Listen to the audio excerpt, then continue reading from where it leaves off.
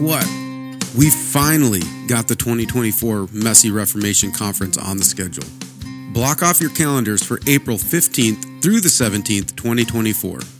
The theme for our first ever conference is Courageous Leadership, with a particular emphasis on what courageous leadership looks like in times of Reformation. In our current Reformation, the CRC needs leaders who are willing to stand firm in their convictions and lead their churches, classes, and denomination with courage and boldness. We've designed this conference to help equip, encourage, and paint a vision for what that courageous leadership will look like wherever God leads us. To find out more about this conference, or to get signed up right away, head on over to themessyreformation.com. Don't wait to get signed up. We need people to get signed up as soon as possible to get a handle on how many people are coming and what to expect, so don't wait. And don't miss this opportunity to equip yourself, connect with fellow leaders, and be part of this messy Reformation in the CRCNA. As you know, whenever Reformation has happened in the history of the church, things get messy and courageous leaders are needed. That's why we're taking the opportunity to have conversations with pastors throughout the Christian Reformed Church to find out what's going on in our denomination, but also to talk about what Reformation might look like. If you haven't already, take a moment to click subscribe so you don't miss any of our upcoming content. We're dropping episodes every single Sunday evening. It's also important for you to know that you are our marketing plan. We rely on you to spread the word about what we're doing at the Messy Reformation. We rely on you to share our content. We also rely on you to give us 5-star reviews and provide good feedback for this podcast so that the algorithms push our content further into the world that needs to hear what we're saying. You are the marketing plan, and we believe we've placed our marketing in good hands. You can also support us financially on Patreon or Substack. All the money raised is used to fund online hosting and build the platform of the Messy Reformation. With all that said, we're going to get to this week's episode, which is part 1 of our conversation with Victor Laarman.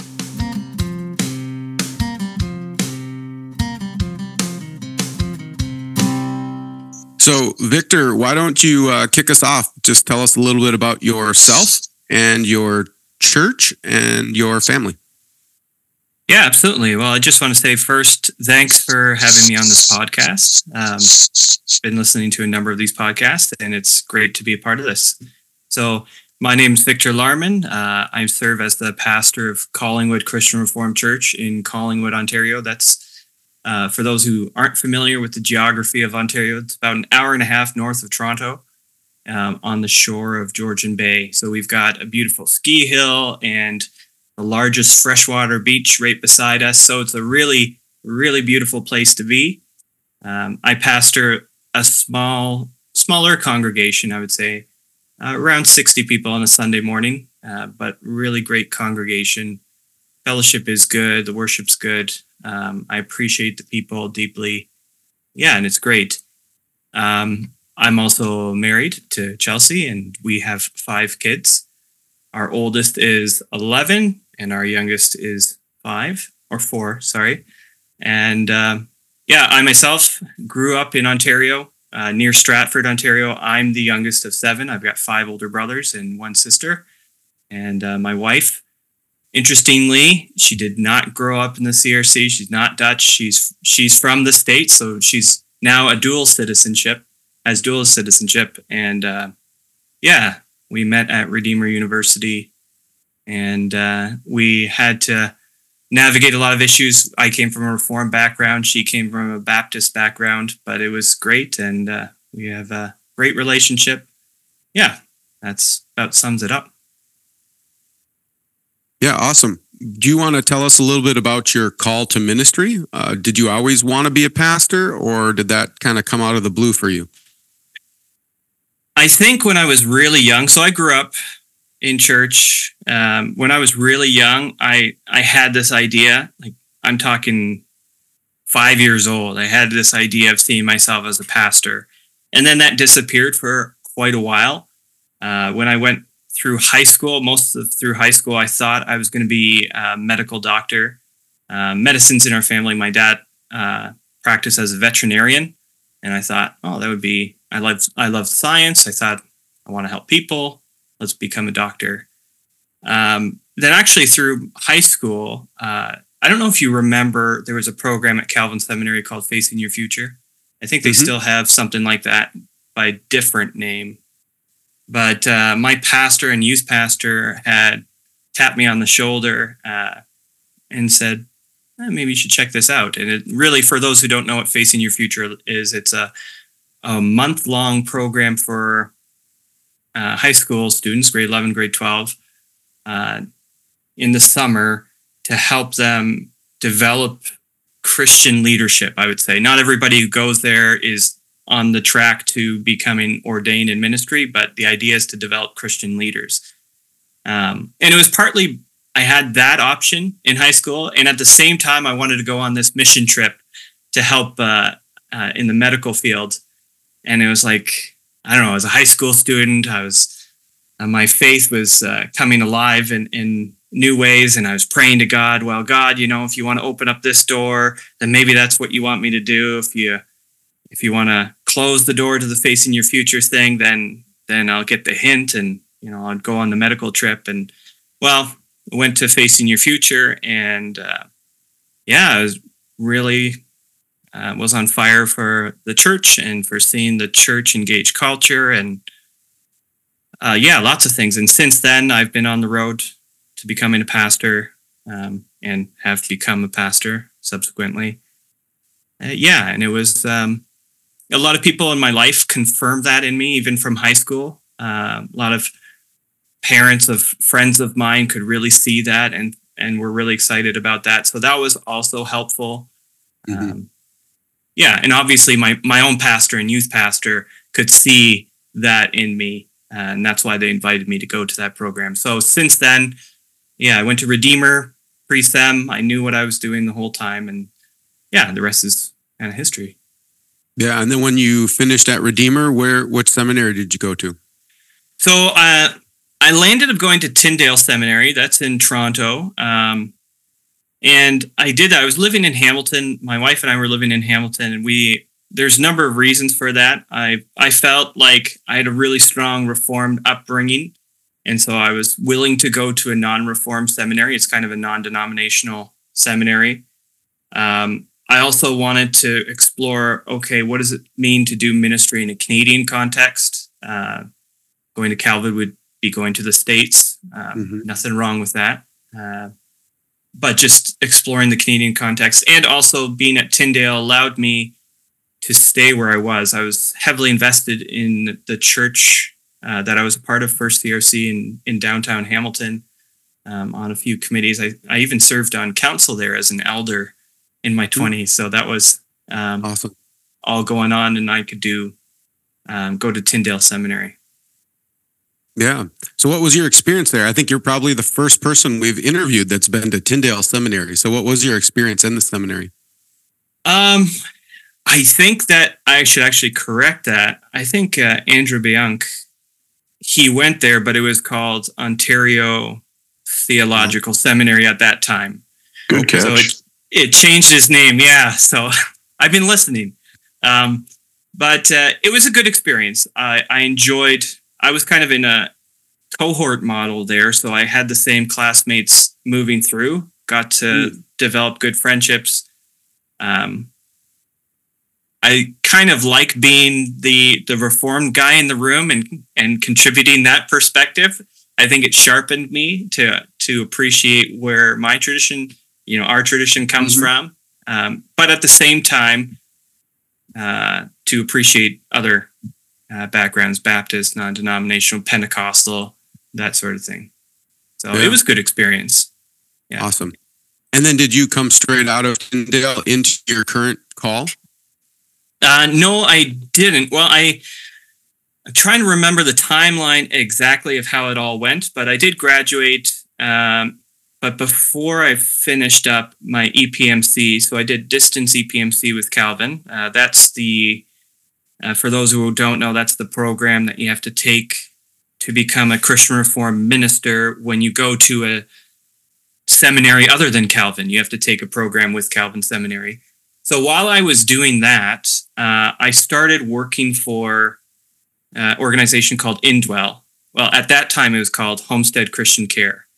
And Indwell is an organization that provides supportive, affordable housing. It's a Christian organization.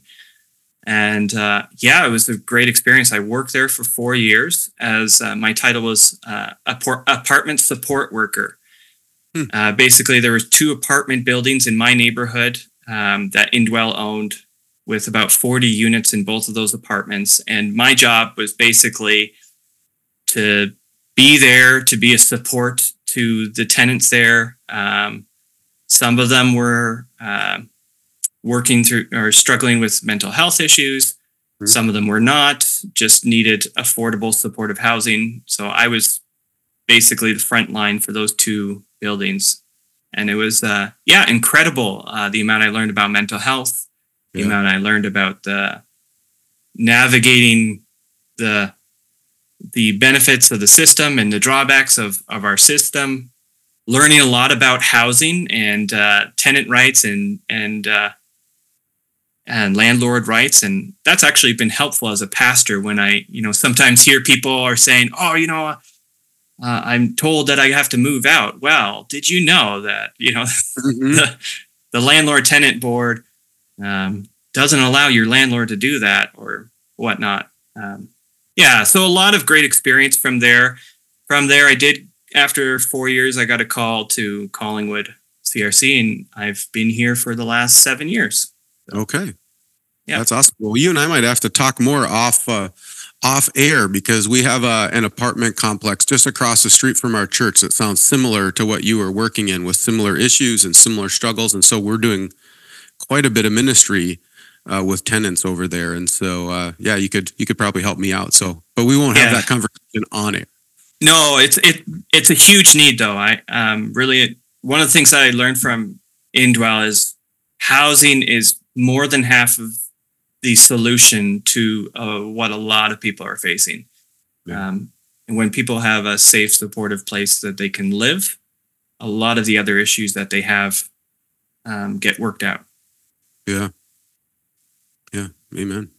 Yeah, it's a big deal. And then the connection with mental health in that too just makes things really complicated, right? It puts things in a lot of complicated situations on how to move forward and how to minister properly and how to meet needs properly. It gets really complex. Yeah.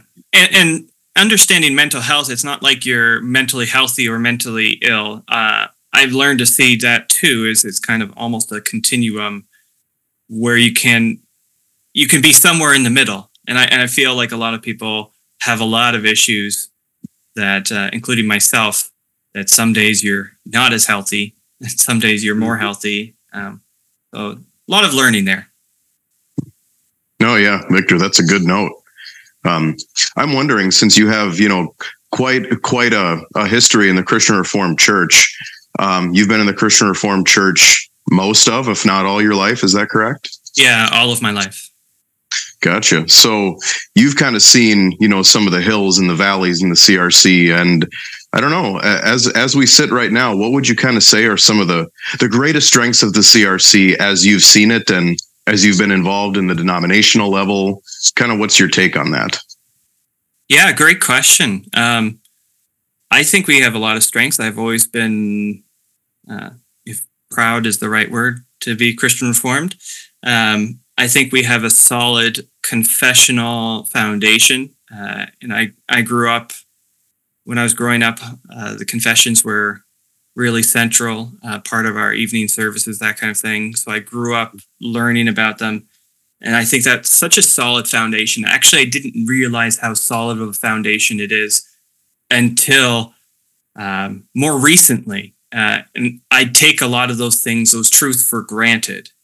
And I realize that not all traditions have a solid foundation that they were raised in, or catechism. What a blessing catechism is to have that. So that's one. I would say that another thing that, our confessions are not unique to the Christian Reformed Church. They're more broadly Reformed. I think what the Christian Reformed Church also excels at is understanding worldview, and seeing the way I've always seen it. Abraham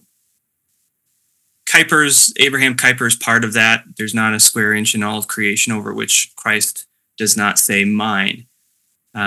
But I think it's bigger than Kuyper as well. This understanding of the whole world under Christ's dominion, the idea of the priesthood of all believers. You can serve Christ in all different professions, doing all kinds of different things. I wasn't, serving Christ less working for Indwell than I am as a pastor. But I do believe that God has placed that specific calling of pastor on my life. So that's why I moved on.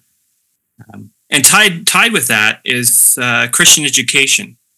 Another thing, so I grew up going to Christian elementary and high school and, Redeemer University, so Christian education all the way through. In my own family, my grandparents were instrumental in starting the Christian high school in London. My parents were some of the initial meetings for planning Stratford District Christian School happened in my house, or where my parents lived before I was born. My family lived before I was born. And I look at that, the worldview and Christian education go hand in glove, so to speak, because the way we do Christian education, it's not just having devotions at the beginning of the day. It's seeing how every subject relates to our faith and is a way to see and wonder who God is, and also to serve God through those areas. Amen. So that's kind of like an all of Christ for all of life kind of worldview, right? Absolutely. Yeah. And even the worldview of how we see the Bible, creation, fall, redemption, new creation, I feel like that's part of our worldview. I feel like that terminology, I don't know exactly where it originated, but I think it's from the Reformed tradition. But I see a lot of other Christian traditions adopting that terminology. So it's like, oh, look, we've offered something, and other Christians are seeing how rich that is. Yeah. And I think you're right. I think it's been one of our strengths, and it's something that we need to, I think, continue to double down on.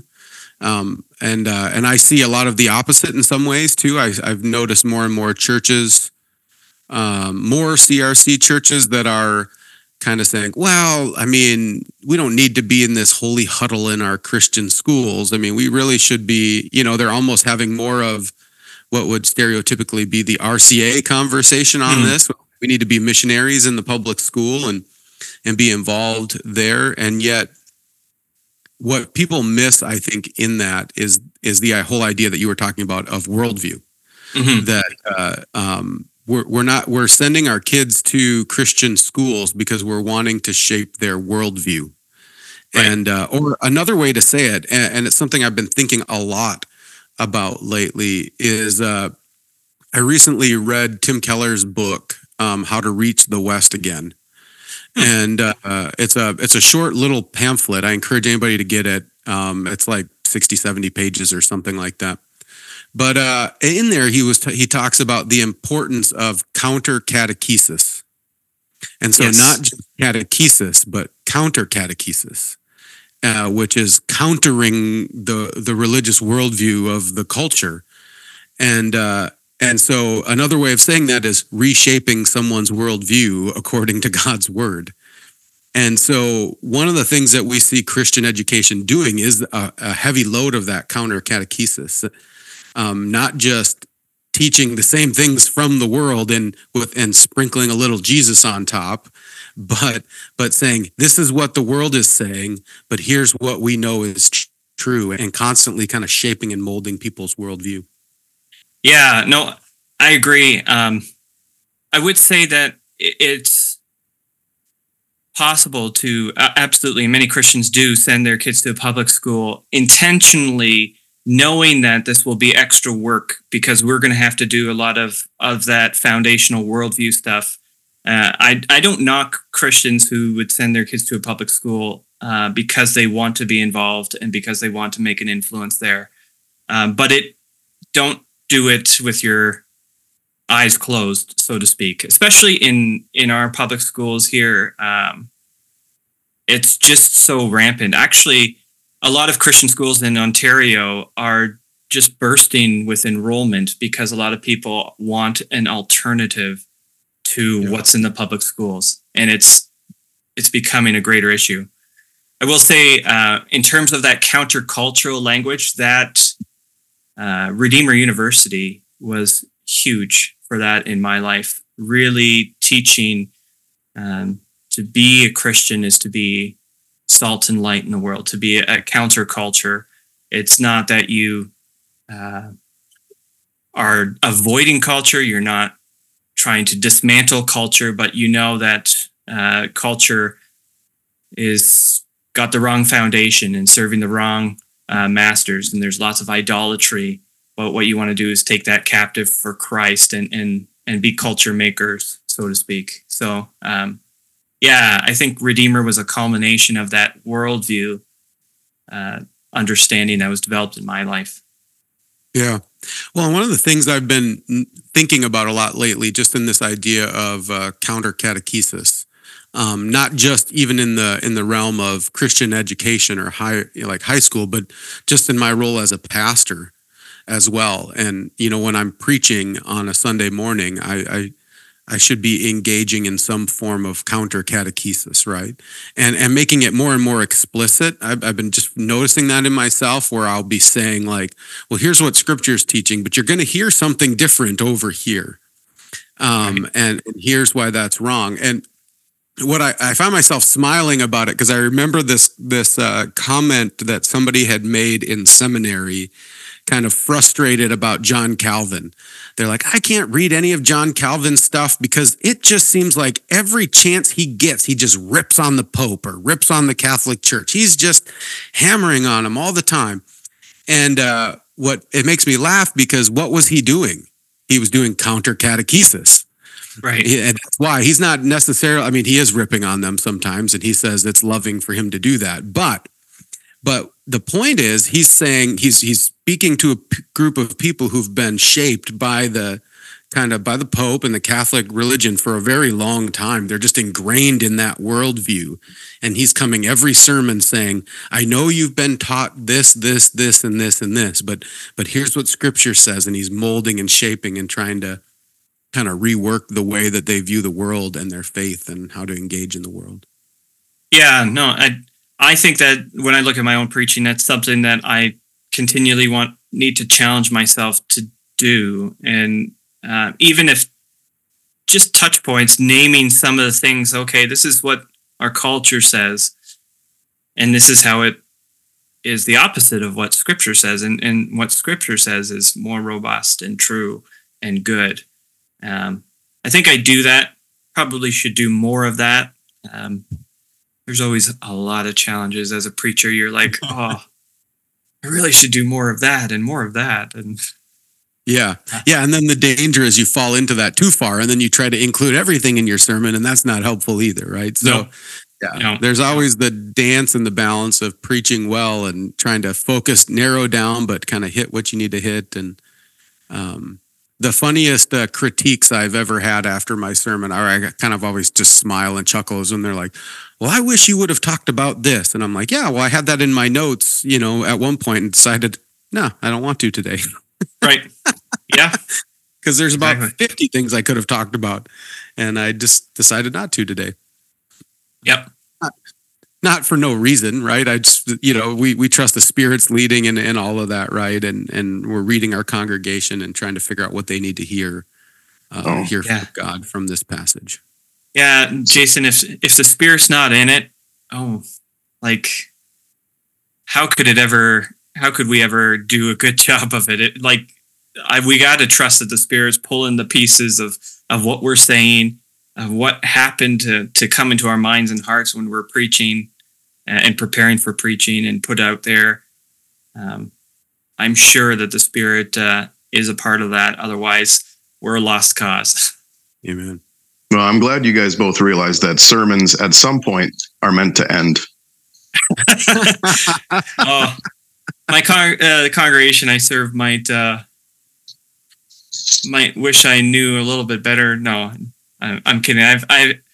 I stretched the length of sermons when I came here. I think they were used to more 22-minute sermons when I started, and I'm about the half an hour mark. So it's not crazy, but yep. Yeah, they're used to it now after 7 years. So yep. I did the same thing. I think our church was used to about 20-minute sermons, and I've been stretching it out. And I like to hang around a half an hour. I don't like to go much over a half an hour, but a half an hour gives you just a little bit more time to work and to kind of lay some foundations. And I think that's really important. It's right. Like if you go too long, then it's more likely that you'll say something that you regret later. But if you don't go long enough, you can't unpack what the word is saying and applying it to our lives. So yeah. I've been reminded just recently, just numerous times in the last few weeks when I've been preaching of just the way that the Spirit works that I never would have imagined. Right? Because as I'm writing my sermon and I'm writing out application points or whatever, I mean, I've got people's faces in my mind, right, in my church, and I'm thinking, okay, this is gonna, impact them in this way, and this is gonna impact this person in that way, or sometimes this person is not going to be happy about what I'm going to say here, right, and this person is gonna find comfort here, or whatever. Yes, but I think that's important.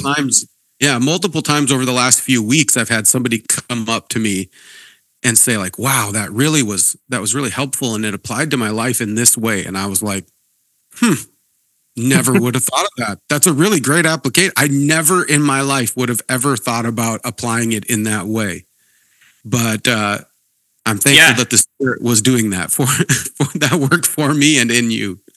Yeah, or if you got to love it when you have like some line that you said that maybe you didn't even plan to say, and it's a minor thing. It's not your main point, and then that grabbed someone's attention and spoke to them. And it's like,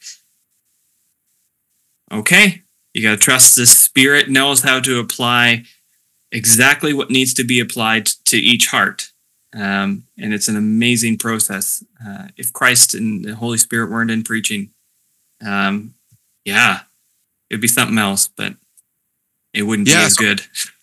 Amen. And I want to take that and maybe go in a direction you might not be expecting fully, but I'm sure you're up for the conversation, because I think this connects with you wrote an overture to Synod last year, right? Or did that come from you? No, I didn't write an overture. You did not write no. Oh no, that was somebody else. Never mind. You spoke, I think, in favor of the overture, but maybe I'll go in a different direction then. Oh, which was that? About overture? Virtual church, right? Oh, did we have a long conversation about virtual church? Yes, we had a very long conversation about that. Yes. Well, and I think Victor and I did outside of Synod as well, so that's why I was thinking he wrote the overture. I was very passionate about that overture. It came from my cousin's husband, Rafiq Camel, is a pastor at Wyoming CRC in Ontario, Wyoming, Ontario. And that came from the congregation he serves. And I spoke to that. I think I spoke twice on the floor of Synod. I don't like to speak too often, and that was one of the times. Yeah. So I maybe we'll just dive into that a little bit, because I remembered you being passionate about it. And so, the overture that came to Synod was asking Synod to declare that a virtual church is not a church. Or a church that is solely held virtually and not in person is not a church. And so I think part of the reason that came up is this even some of the interacting with preaching and how can that's why I thought of it. But how can you preach to people that you're not engaging with? There's something that actually happens when we're in each other's presence. Well, I think it's part of what you said too, Jason, right? You need to know your congregation, and having people and their real life situations that forefront on your mind when you're preaching, or at least anticipating what kind of questions might they ask. What can you assume as what they know? In your congregation, what do they not know? Where do they need to be pushed? It's a weird phenomenon, even putting sermons online. We actually don't have our sermons online because early on in COVID, we moved to Zoom to have online services that way to interact and engage so we could see each other and talk and stuff. And we're small enough to do that easily. And we never So there's a component that's still going on for our church that you can connect on Zoom. So we don't have them on YouTube or anything, but it's just, Gotcha. when you listen to a sermon on YouTube or you're preaching and it just goes out there, you can't possibly anticipate who you're speaking to or what, or how they'll hear you or that kind of thing. It makes it so much more difficult, and it's a weird thing. Yeah, I remember, because we did do, there's lots of reasons why, but we did do, for the short time that we were shut down during COVID, we did just soul live streams, and we put it out on Facebook and on our church website. And I remember getting done with those services and being completely exhausted because there was no personal interaction. There was no, I don't know if everybody's this way, but I have certain people I can look at and kind of get reads as I'm preaching, and you get feedback and you're like, hey, they're engaging. All right, I've got them, or oh, they're falling asleep. I need to do something, like you're interacting with people, but it was like this cold eye of the camera where you had no idea what was going on, and it just sucked the life out of me. Right. Yeah, and I think the whole virtual church too, it's the idea of sitting at home and watching a service. You know what? I heard like a lot of the dialogue. We didn't, COVID was tough, but our church wasn't like torn in two by it and navigating all that. But there was tensions and just the idea of, we can still be fed sitting on our couch listening to the sermon online, and that terminology doesn't always sit well. Yes, Christ told Peter, feed my sheep, and part of that is preaching, but there's so much more to what's happening on Sunday morning than simply people getting fed, right? Like God calls his people to assemble together to proclaim the name of Christ, to worship him in song and word, and it's a whole communal event. It's not a consumer event. It's not a performance.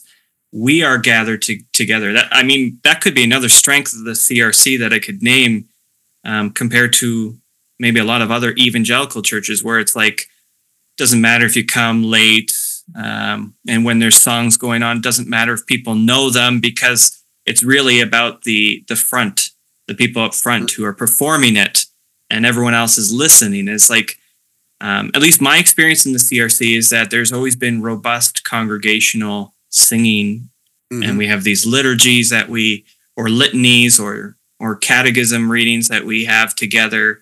And some people find that weird, but I think it's cool when you can involve the congregation in worship. Yeah, because we believe that it's the body of Christ gathered for worship, right? And so we're engaging. And even one of the things that we talk about a lot in our worship classes at Calvin Seminary was that our worship is dialogical, right? So where it's God speaks to us and we speak to God, and it kind of goes back and forth. And so it's not just the people up front speaking to God; it's the whole congregation speaking to God as we pray to him and as we sing worship to him, and then he speaks to us through his word, and we confess, and and back and forth, kind of an action, and that's really important. Yeah, we minister to each other too. I mean, the people sitting in the pew or the chairs or whatever, you see each other. You're encouraged by someone who seems to be, for lack of a better term, lost in worship. You can be drawn in by that. You can, a smile that you give to someone else, or the opportunity for someone to say, hey, how are you doing? And you know that they actually want more than, oh, I'm good. They want a real answer.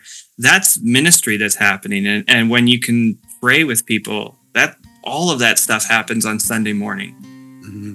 And we lose that in a virtual quote unquote church. That's all we have for this week. If you want to help us out and support the Messy Reformation, another thing you can do is sign up for our newsletter through Substack. That way, you'll get episodes and summaries sent directly to your email inbox. It will also give us the opportunity to communicate with our audience, which is one of the biggest struggles of a podcast. So head over to the Messy Reformation on Substack and sign up for our newsletter. Now, stay tuned next week for part 2 of our conversation with Victor Laarman. But until then, don't forget this is Christ's church, and he bought it with his blood. And we've been warned that wolves will come in trying to destroy the flock. So, keep a close watch on your life and on your doctrine. Preach the word in season and out of season. And keep fighting the good fight in this messy Reformation.